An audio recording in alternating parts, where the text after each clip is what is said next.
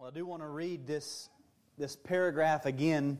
This will be the last week that we get to spend in these verses, and so I want to read beginning in verse 24 just to remind us of the whole context of what Jesus has been saying to His disciples. So beginning in verse 24, we read, "Then Jesus told His disciples, 'If anyone would come after me, let him deny himself and take up his cross and follow me. For whoever would save his life will lose it. But whoever loses his life for my sake will find it. For what will it profit a man if he gains the whole world and forfeits his soul? Or what shall a man give in return for his soul? For the Son of Man is going to come with His angels in the glory of His Father, and then He will repay each person according to what he has done. Truly I say to you, there are some standing here who will not taste death until they see the Son of Man coming in His kingdom.'" And we'll be focusing on this last verse, verse 28. "Truly I say to you, there are some standing here who will not taste death until they see the Son of Man coming in His kingdom." This is God's Word.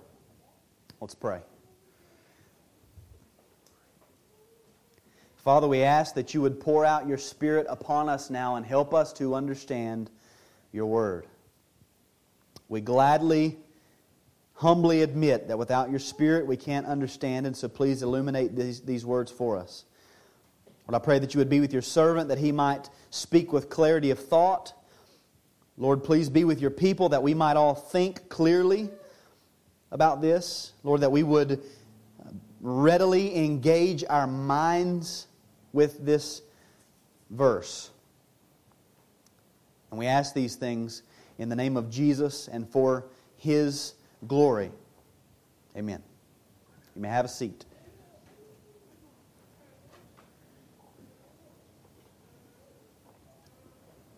As is often the case when you have a devotion to the systematic exposition of Scripture, specifically straight through books of the Bible, we have arrived again at what I believe to be a very difficult passage of Scripture. As I've studied and prayed, and then of course ran to my regular list of commentators to get help from the centuries of church history, in studying this passage, I've found that commentators are not unanimous on anything about this verse except for the fact that it is a difficult verse. It's difficult to understand, difficult to apply, difficult to interpret. Now, because we have a lot of work ahead of us in unpacking this, I hope you'll be satisfied with a very short introduction. Remember where we've been.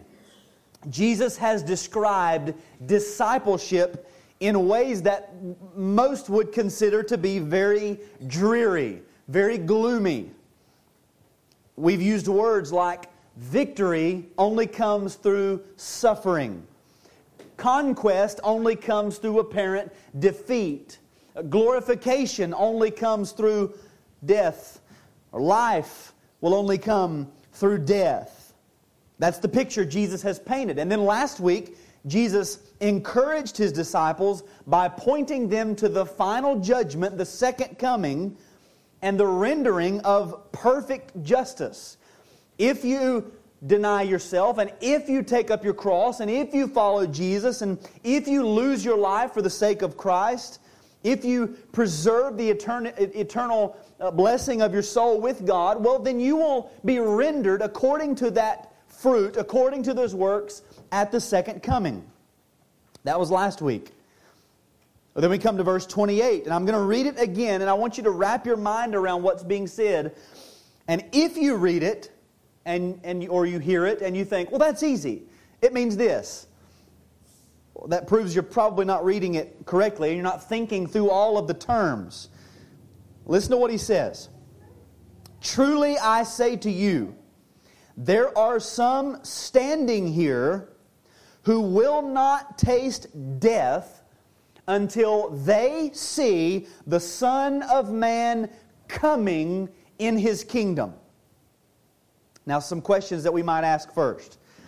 Is this verse connected to the previous passage, verse 27? Or is this verse looking forward to the next section, namely the Transfiguration? See, answering those questions or raising those questions helps us to see some of the difficulty. Now, we're going to have to work through this verse piece by piece to come to a conclusion, but suffice it for now to say this. These disciples were not expected to simply deny themselves, fold their hands, and wait for either death or the coming judgment in order to experience the necessary encouragement for self-denial and sacrificial discipleship. And neither are we. Jesus has said, you must deny yourself and take up your cross and follow me. And here's the encouragement. The Son of Man is going to come with His angels in the glory of His Father, and then He will render to each man according to his works. There will be a coming judgment. And they might be thinking, okay, well, let's just prepare for the judgment then. Prepare for the second coming. Or maybe we'll just prepare for our death. And Jesus is saying here, no, you don't have to wait. We can look, and I believe this is the point of the verse, we can look at Christ's current position and the manifestation of that position to receive real present encouragement. As we read through Daniel chapter 7, that's encouraging. As we sing, all hail the power of Jesus' name, that's encouraging. We might look at the world around us outside and watch the news and think, man, I am really discouraged. We can't forget, He's King. Remember where He is now, and you'll be encouraged. And so I've given this sermon the title, Christ's Present Position as Encouragement to Discipleship. Christ's current position as encouragement to discipleship. And I want to look at this encouragement, or this word of encouragement, under 4 headings. Its emphasis, its intended recipients, its relevant time frame, and its experiential nature. So first, its emphasis. Jesus says at the beginning of verse 28, truly I say to you. Now, I do believe that the ultimate intent and purpose of this statement, regardless of its immediate interpretation, the ultimate intent and then the doctrines and the implications that come out of it, that we might glean from it, are found or can only be understood in light of this very first statement of introduction. He begins with the word truly, which translated is where we get our word amen. This word truly is an emphatic particle. In the older translations, you might read a verily. It is a particle used to express stress or intensity. He could also have said, surely. He says, truly I say to you, and whatever follows the truly I say to you is a solemn declaration that the hearers should perk up and pay special attention to. Now, to understand this and to prove it, I want to look at a multitude of other passages of Scripture. For me, I struggled with this text and to understand what it meant until I went through the work that we're about to go through. And then when I did this, it began to make sense. In Matthew chapter 5, verses 17 and 18, we read this. And just notice the line of thought in these passages. Do not think that I have come to abolish the law or the prophets. I have not come to abolish them, but to fulfill them. For truly I say to you, until heaven and earth pass away, not an iota, not a dot, will pass from the law until all is accomplished. So notice there, he states a truth, and then he follows that truth by saying, in effect, let me explain to you the terminal extent of this truth. Just how far and how deep does it go? I didn't come to abolish the law. As a matter of fact, heaven and earth will pass away before all of this is accomplished. Or Matthew 5, 25 and 26. He says, come to terms quickly with your accuser while you are going with him to court, lest your accuser hand you over to the judge, and the judge to the guard, and you be put in prison. Truly I say to you, you will never get out until you have paid the last penny. So he states this command, and then he says, truly I say to you, and then in essence he's saying, let me help you see the severity of this situation and the necessity of obedience. You're going to go to prison. That's bad. But let me explain, you won't get out until you've paid the debt. We come to Matthew chapter 6 and verse 2. Thus, when you give to the needy, sound no trumpet before you, as the hypocrites do in the synagogues and in the streets, that they may be praised by others. Truly I say to you, they have received their reward. And again, a very similar statement in verse 16 of Matthew chapter 6. When you fast, do not look gloomy like the hypocrites, for they disfigure their faces, that their fasting may be seen by others. Truly I say to you, they have received their reward. Now in both of those, notice, he makes a reference to the hypocritical actions of others, and then he uses this truly phrase to say, let me clarify the reality of their situation. It's bad. Matthew chapter 8, verses 9 and 10. The centurion says to Jesus, for I too am a man under authority, with soldiers under me. And I say to one, go, and he goes, and to another, come, and he comes. And to my servant, do this, and he does it. When Jesus heard this, he marveled and said to those who followed him, truly I tell you, with no one in Israel have I found such faith. So the centurion vocalizes his faith, and then when Jesus hears it, he uses this truly phrase, and he's doing it in such a way to reference the foregoing incident and the magnitude of the situation. This man's great faith. In Matthew chapter 10, verses 14 and 15, Jesus says, if anyone will not receive you or listen to your words, shake off the dust from your feet when you leave that house or town.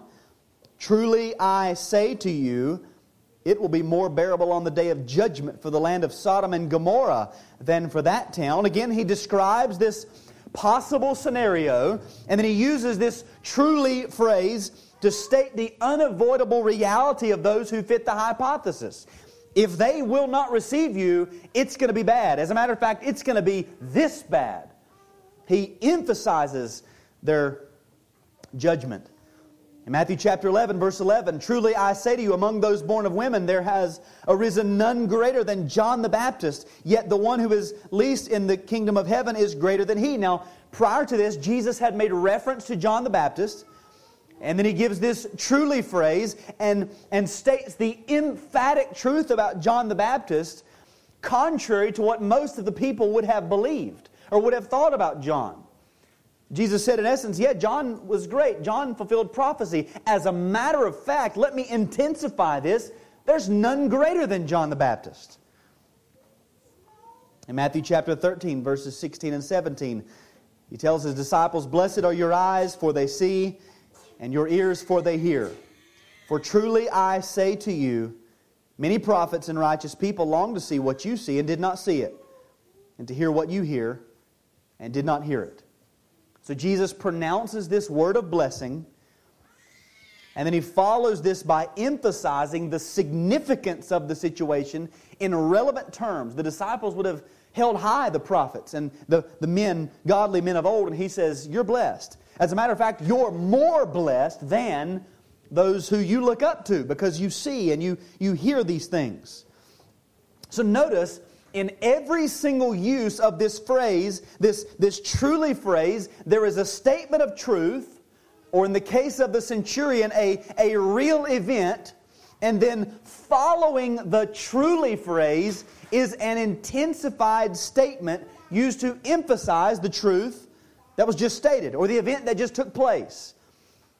The second statement always undergirds and supports and intensifies and emphasizes the first statement. So whatever follows the truly or the amen or the verily or the surely serves to press home the first statement, the original statement. So we come back here to Matthew chapter 28. Jesus has just given a word of encouragement. And He says, in other words, here's a second reinforcing truth that should serve to aggravate the first truth for the better or for the worse, here for the better. Again, why say it here? Last week He gave a word of encouragement. Yes, it looks dreary. Yes, it looks abysmal. But look forward to the final judgment. The Son of Man will return. There will be a settling of all debts. Justice will be served. You will receive your reward. And then here He presses that encouragement home. He drives it deeper into their hearts. He intensifies the motivation to discipleship. In other words, if you're discouraged, verse 27, look to the final judgment.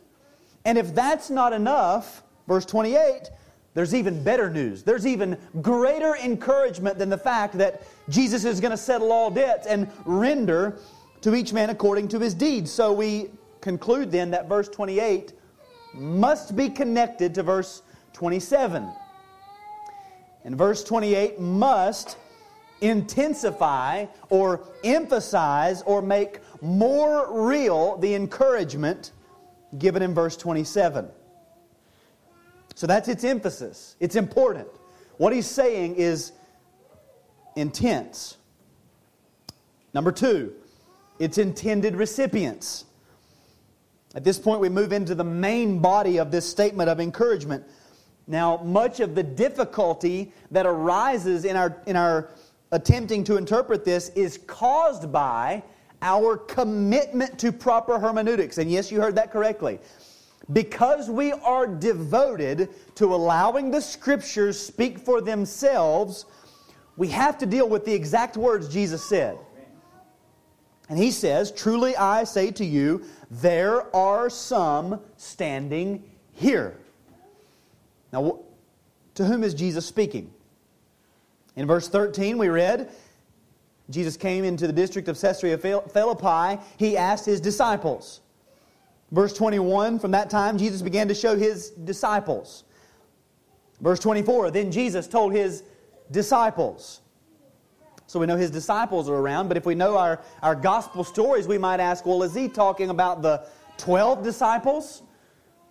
Or is He talking about just this crowd that followed Jesus all the time, that were often referred to as disciples, as pupils or learners? Well, when we turn to Mark chapter 8, verse 34, it says, "And calling the crowd to Him with His disciples." So Jesus is speaking to a mixed crowd of followers, of disciples. Some of them would have been genuine. Some of them were not genuine. They were following simply for the excitement of His miracles. He's speaking, and here's my point, He's speaking to people at that time and in that place. Now, what does He mean? There are some standing here. In the first century, somewhere around 33 to 36 AD, of that crowd that day, there were some to which His present teaching would be of specific encouragement. It would be explicitly beneficial to some of those people right there. And we can't sidestep that. Now, you may not know this. When you read, a lot of people try to interpret this and they'll say, well, He meant people of this present age. So this could be referring to anybody from the time of Jesus until now. Or some would say, well, He's talking about there were angels gathered around the conversation that were standing there that no one could see, that will not die. They live eternally. Well, both of those explanations do harm to the very words of the verse. He says, there are some standing here, and He's talking to these people. And here's the thing. The fact that He is referring to those specific people is particular reason for encouragement. If we try to do hermeneutical gymnastics around this phrase, it robs those people who heard it and us of the encouragement He's trying to convey. He was speaking of and to people who were standing there that day hearing His words.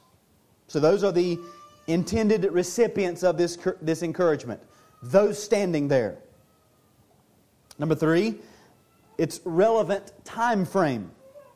Jesus says, "Truly I say to you, there are some standing here who will not taste death until." Now what does that phrase mean?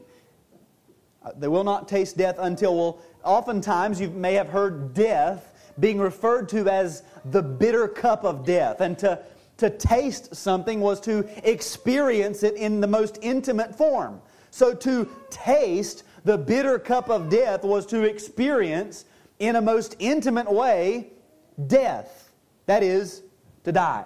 So when He says, those who will not taste death, He's saying there's people here who will not die until. And then He gives an event. They will not die until this happens. Again, who's He speaking to? He's speaking to people in the first century, somewhere between 33 to 36 AD, something like that. Various ages. Some of them may have been very young, little children. Some of them may have been very old. We don't know. But Jesus is saying that the experience that He's about to describe will be something made available within the lifetimes of at least some of those who were there that day. Now again, we can't sidestep this and say, well, if He's talking about angels and they never die, so whatever He describes could be something at any time, in any place. Whatever the events are that He's describing, they would have or could have been experienced within the lifetimes of those standing there that day, in the first century. This is a relevant time frame. These people would have understood it. Perhaps Matthew's first readers, his first audience, would have understood it. What the Bible didn't mean then, it can't mean now. It's always been relevant. And so it was of relevant encouragement to the original hearers of these words. And that again is why it is encouraging to us. There is encouragement in knowing someday all debts will be settled.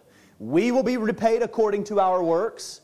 And yes, every wicked work will be judged and rewarded or punished accordingly. Yes, there is encouragement as we look forward to that day.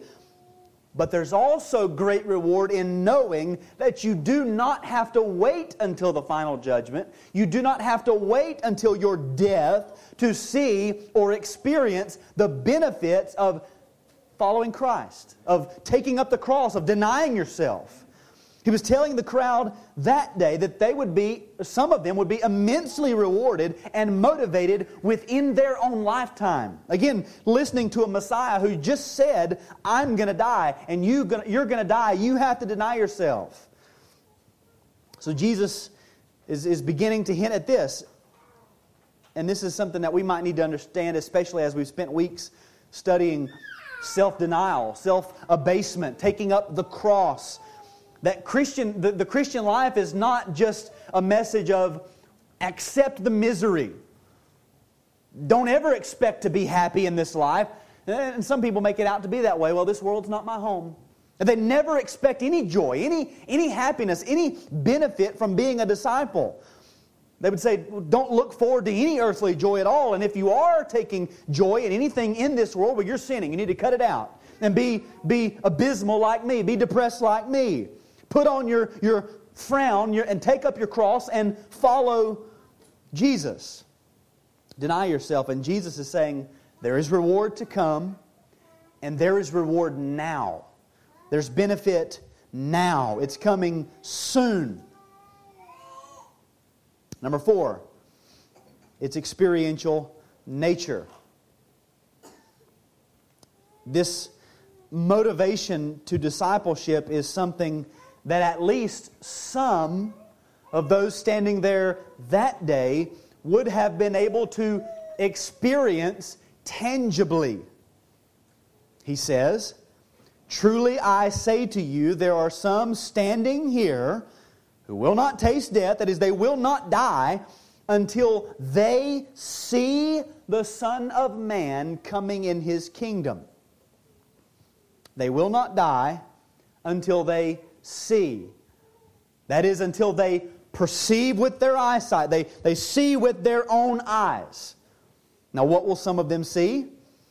The Son of Man coming in His kingdom.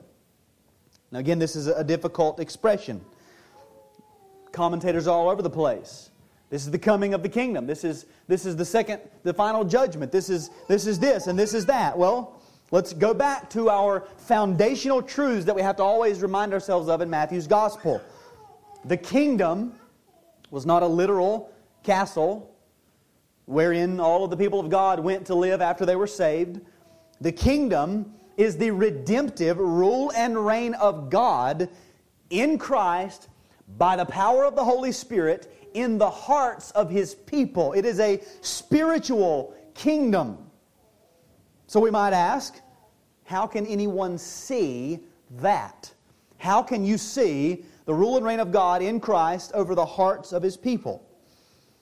Well, let's listen to the other gospel writers as they describe this. Luke says, until they see the kingdom of God.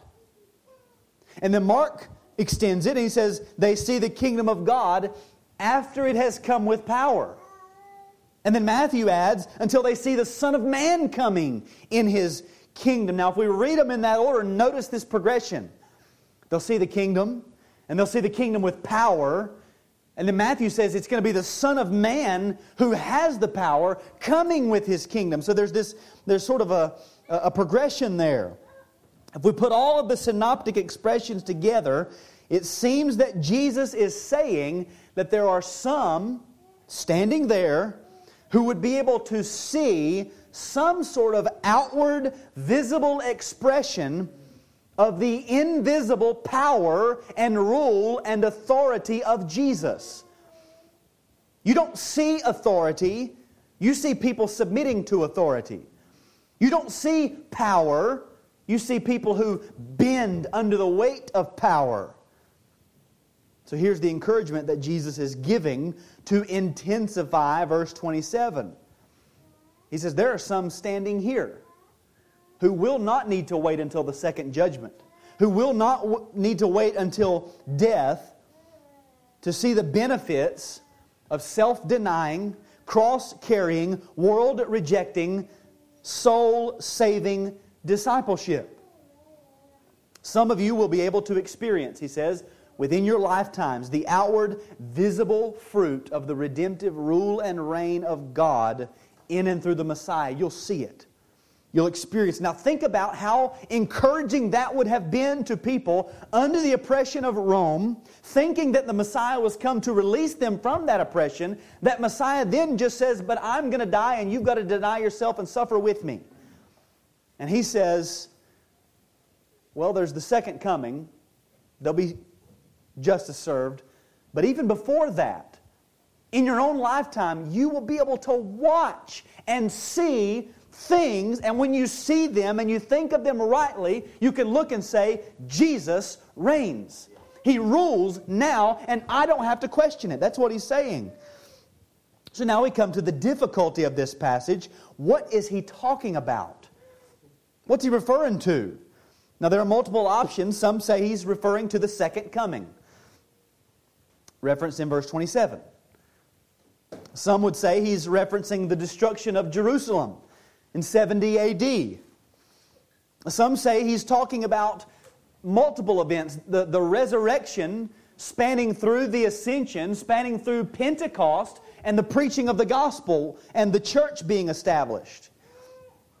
And others would say He's speaking of the transfiguration, which is the following story. Well, when you try to apply this to the second coming, there are some pros. I mean, with the second coming, there will be the obvious outworking of authority and power. And it does fit well with the previous verse, but it either immediately verifies full preterism, Jesus has already returned, or we would have to assume that there were some standing there who are not dead yet. They're in the world somewhere right now waiting to see this. So it has its pros and cons. There are some who would say it's the destruction of Jerusalem. Remember what happened when Jerusalem was destroyed. The most anti-Christ ethnic group that has ever lived on the planet, the Jews, were wiped out. And once and for all, their whole religious system, everything. And that took place almost exactly 40 years, a generation from this time period. It's difficult to explain the seeing of the Son of Man. Although there are traditions where some say that they saw visibly Jesus in the clouds when Jerusalem was destroyed in 70 AD. Now that's, take it with a grain of salt, I guess. If you believe it is multiple events, the resurrection going through Pentecost, again, you do see the authority of God displayed. You see death defeated. You see the gospel going forth. You see the kingdom advancing in power and Gentiles being saved. But again, there's no real definite seeing of the Son of Man specifically there. And then we come to the transfiguration idea. Now, I'm going to be honest, I like that interpretation. And I'll tell you why I like it, even though I don't believe it's authoritative, my opinion anyway. Remember, Mark said, some will not die until they see the kingdom of God. Or that was Luke. Mark said, they will not die until they see the kingdom of God after it has come with power. And Matthew says, until they see the Son of Man coming. Now, when we read the Transfiguration, we might think, well, how does the Son of Man coming in power in His kingdom fit the Transfiguration? Well, listen to Peter, one who was present, describe the scene. In 2 Peter chapter 1, verses 16 and 17, he says, "We did not follow cleverly devised myths when we made known to you the power and coming of our Lord Jesus Christ, but we were eyewitnesses of His majesty." Now, what do you think of when you think of majesty? Or maybe even the title, Your Majesty. You think of a king with a kingdom. For when He received honor and glory from God the Father, and the voice was borne to Him by the majestic glory, "This is my beloved Son, with whom I am well pleased." And in that passage, he talks about the things that they saw on the holy mountain. The way Peter described the Transfiguration was the power and coming of the Lord Jesus Christ in majesty. That's why I think it's a good interpretation. Now, one of the cons of that interpretation is people would say, well, he says there are some standing here who will not taste death. Now, that seems a little extreme of a statement for an event that was going to happen around a week later. Like you're going to make it one more week. But again, I believe he's focusing on the fact that the encouragement would be sooner rather than later. In other words, the focus is not on the length of a lifetime, but on the fact that they do not have to wait until the end of their lifetime or the second judgment to see the visible outworking of the redemptive rule and reign of God in Christ on the earth. Yes, the Messiah must suffer. Yes, the disciples must suffer. You must deny yourself, but even in and through all of that, you will be able to see in your lifetime and experience in your lifetime and watch as God in your lifetime works through the ruling and reigning Messiah King, as the King tramples His enemies under His feet and brings all things in subjection to Him. In other words, you'll be able to see that you're on the winning team. No matter what's going on around the world, you're on the winning team. Ultimately, all of those options, whether you believe it is the second coming, whether you believe it is the destruction of Jerusalem, whether you believe it is the events spanning from the resurrection to the preaching of the gospel, or whether you believe it is the transfiguration, they all either stand in history or will come someday to display the ultimate sovereign redemptive power of our King. In the second coming, He will execute judgment, finally, on all of creation. In the destruction of Jerusalem, those who hated Christ, Those who put Him to death were wiped out completely. That the entire Old Covenant system and the people connected to it were made to be, to the outside world, little more than a historic footnote until the 1940s. If you believe it's the resurrection and the ascension and the preaching of the gospel at Pentecost and the establishment of the church, you can see there Jesus conquered death. He ascended into the heavens. He was presented before the Ancient of Days. He was given all authority. The gospel can't be stopped. The church cannot be defeated. All of these things are encouraging to us. When we come to the Transfiguration, we'll have to wait and see that one next week, how it encourages us. But by way of application, there were those in Jesus' day who, although they were required to deny themselves and take up their cross, they would be able to experience the obvious outworking of the power of Christ. And if that's the case, then surely here, almost 2,000 years later, we can read of and we can see and we can experience the same encouragements, or at least encouragements of the same kind in our own process of discipleship. We know Christ's kingdom has been established. We're not waiting for anything. Jesus and John the Baptist both preached, "Repent, for the kingdom of heaven is at hand." Jesus Himself said, "If I cast out demons by the power of God, then the kingdom of heaven has come upon you." Did He cast out demons by the power of God? Yes. Then the kingdom of heaven has already come upon us. We're not waiting for anything else. We're not looking forward to anything except for the consummation of that kingdom. We've seen Christ display His power in the historical events already named. Just think about it. The Bible describes death as the last enemy. Jesus has already defeated death. The last enemy we have has already been conquered. We're simply waiting for that enemy to be cast into the lake of fire. We know, based on Scripture, that Satan has been bound from deceiving the nations, and so the gospel can go forth.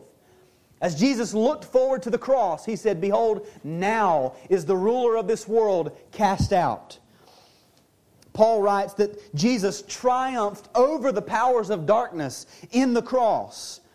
The author to the Hebrews says, God has put all things in subjection to Him, although we do not yet see all things in subjection to Him. When we look outside, we might think, it doesn't really look like He's in control, but we know that He is.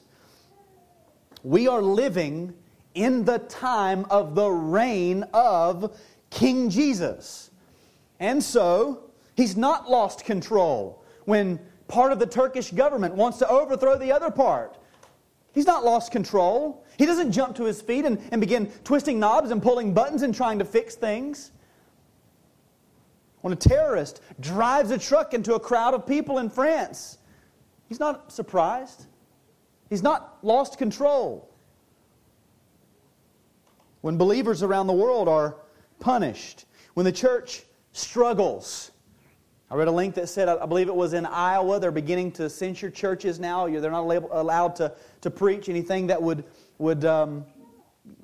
speak against or call sin the lifestyles of the LGBT, quote, community in Iowa. Churches are not allowed to restrict their restrooms. Jesus is not experiencing a setback. He's not saying, well, let's just fall back and punt. Let's try a different route. We're not waiting for Him to have any more authority than He already has. He's not tying up loose ends. He's in control. We can look at gospel proclamation and specifically success and see the rule and the reign of King Jesus. Here's an example. And I've told some of you this story. Last week I preached and I went home and I asked Christy, "What'd you think?" As I always do. And she said, "I don't know, I was wrestling the kids." Actually, I think her exact words were, "I don't understand what any of it meant." And then I pressed a little harder. And she said, well, she was wrestling with the kids and things, and so she struggled. And I said, well, the reason I'm asking is because I felt like I stood alone speaking to a wall. And when you preach, you know there are times when people are engaged and people are not, and maybe it's just me, but you just feel like I stood alone. It was what we might call a, quote, dud of a sermon. What are you going to do? That's bad. Well, we can fix it. There's always 3 hours from now when I had already planned to preach the same sermon at the prison. I said, I'm going to go home, I'll rework it to fit their context, I'll preach the same sermon, which I have deemed a dud so far. And so I spent last Sunday afternoon reworking some things and fitting it into their context and their time frame, but mostly just praying, God, if it's a dud, it's a dud. I'm sorry, but I wish you would really do something. Even if it's just the fact that I'm going to read your word out loud, just do something. And I preached, and when you've been there, the guys come at the end, thank you, Pastor, for preaching, that was good. And a young man came up to me and he said, I need to be saved. What? He said, I need to be saved. Okay, and I told Kyle it was like third string quarterback being put into the Super Bowl. I was just getting excited, and God is just sit down right here. And I preached the gospel to him again as I'd already done, same gospel, preached it to him again as we sat there, gave him a double barrel blast. And I said, so what do you think? He's like, well, I need that. I need to be saved. I'm a sinner. He explained his background. And apparently, I prayed with him. By all outward appearances, the man appears to have been saved. And I left and I said, you cannot tell me, as driving home, you cannot tell me Jesus does not do whatever He wants, whenever He wants, with whomever He wants. He saves people. And so when we see the gospel going forth, whether it looks like apparent success or apparent failure, every time Christ gets the glory and His kingdom advances just a little further. We can also see this in our own personal growth and sanctification. This is 2016, July of 2016. I want you to think about where you were 5 years ago spiritually. This church did not exist. Where were you? Some of you were lost as the day you were born 5 years ago. Think about where you were 6 months ago spiritually. Have you seen growth? Have you seen advancing? That is the power of Jesus. That's the redemptive rule and reign of God in Christ working in your life. Consider your children. Some of our children are beginning to talk and to learn. Did you ever think your kids would be learning the catechism? That they would be, before they can even speak, mimicking your postures of prayer and mumbling and saying amen when they get done. And I know for some of us, we cannot even imagine the day when our children will sit beside us with an open Bible and they will take notes in an expositional sermon like this. And they'll ask questions and they'll learn from it. And it can happen. How do I know that it can happen? Because Christ rules and He reigns. And because we are able to see now in our own lifetimes the visible manifestations of that redemptive rule and that reign. We can see it. So sure, you'll suffer. There'll be times when it's difficult. You're going to suffer. But would you rather go back to where you were 5 years ago? I would say most of us would say no. Sure, you'll have to deny yourself some comfort and some time and some energy and some nerves as you prepare for corporate worship. And you just try to pay attention. But would you rather your children be in a separate building somewhere playing with Play-Doh versus hearing the gospel? I don't think any of us would say, well, of course. There will be awkward moments in family worship. But how many of us would rather just go back to being like any old pagan family in their household where the TV plays all the time and there is no scripture read. There are no prayers prayed. There are no hymns sung. I don't think any of us would say, I want to go back to that because this is just too hard. There's no doubt that tempers may flare when you bring up difficult things in conversation with your spouse, but how many of us would rather just go back to wondering, is my spouse really saved? We wouldn't go back to that. We'd have those conversations 1,000 times if we could verify, just to satisfy our own hearts, that they are a believer. We go through all these struggles and all these times of self-denial, all these times of taking up the cross and suffering. And usually, we only remember the suffering. We only remember the difficulty. And it's not until we look back and think, I do see now that God, in Christ, through the power of the Holy Spirit, was bringing my entire world in subjection to Him. He was doing it, but we miss it until we look back. So we don't have to wait until death, and we don't have to wait until the final judgment to see the benefits of self-denial, of taking up the cross, of following Jesus, of letting go of the world, of denying ourselves worldly pleasures for the sake of the gospel. We don't have to wait, because we can see it right now. We can see the Son of Man coming in His kingdom with power and authority right now. If those in Jesus' day could see it, then surely we can see those things now. Now, one of the great benefits of the triumph of Jesus is that in an assembly of all Gentiles, almost 2,000 years after His life, 6,000 miles away from Jerusalem, across an ocean, we can gather filled with that same Holy Spirit and come to the Lord's table and commune with Him. We can receive the grace and the benefits of His work because we have received the indwelling of that same Holy Spirit that was sent. And remember, He said, if I do not go, then I can't send the Holy Spirit. But because I go, I'm leaving you the Holy Spirit, which is going to be even better than if I were to stay. And so He ascends to into the heavens, to the right hand of the Father. He receives the dominion and the kingdom. He sends His Holy Spirit. And here we are, gathered in an assembly of Spirit-filled believers. It was at the cross where in one fell swoop Christ's body was broken, and at the same time the skull of that ancient serpent was crushed. It was through apparent defeat that He won the victory, and it was through His death that we receive life. And it is this crucified and yet victorious King with which we fellowship at His table. So as the elements are passed, let us examine ourselves, and so eat of the bread and drink of the cup in a worthy manner.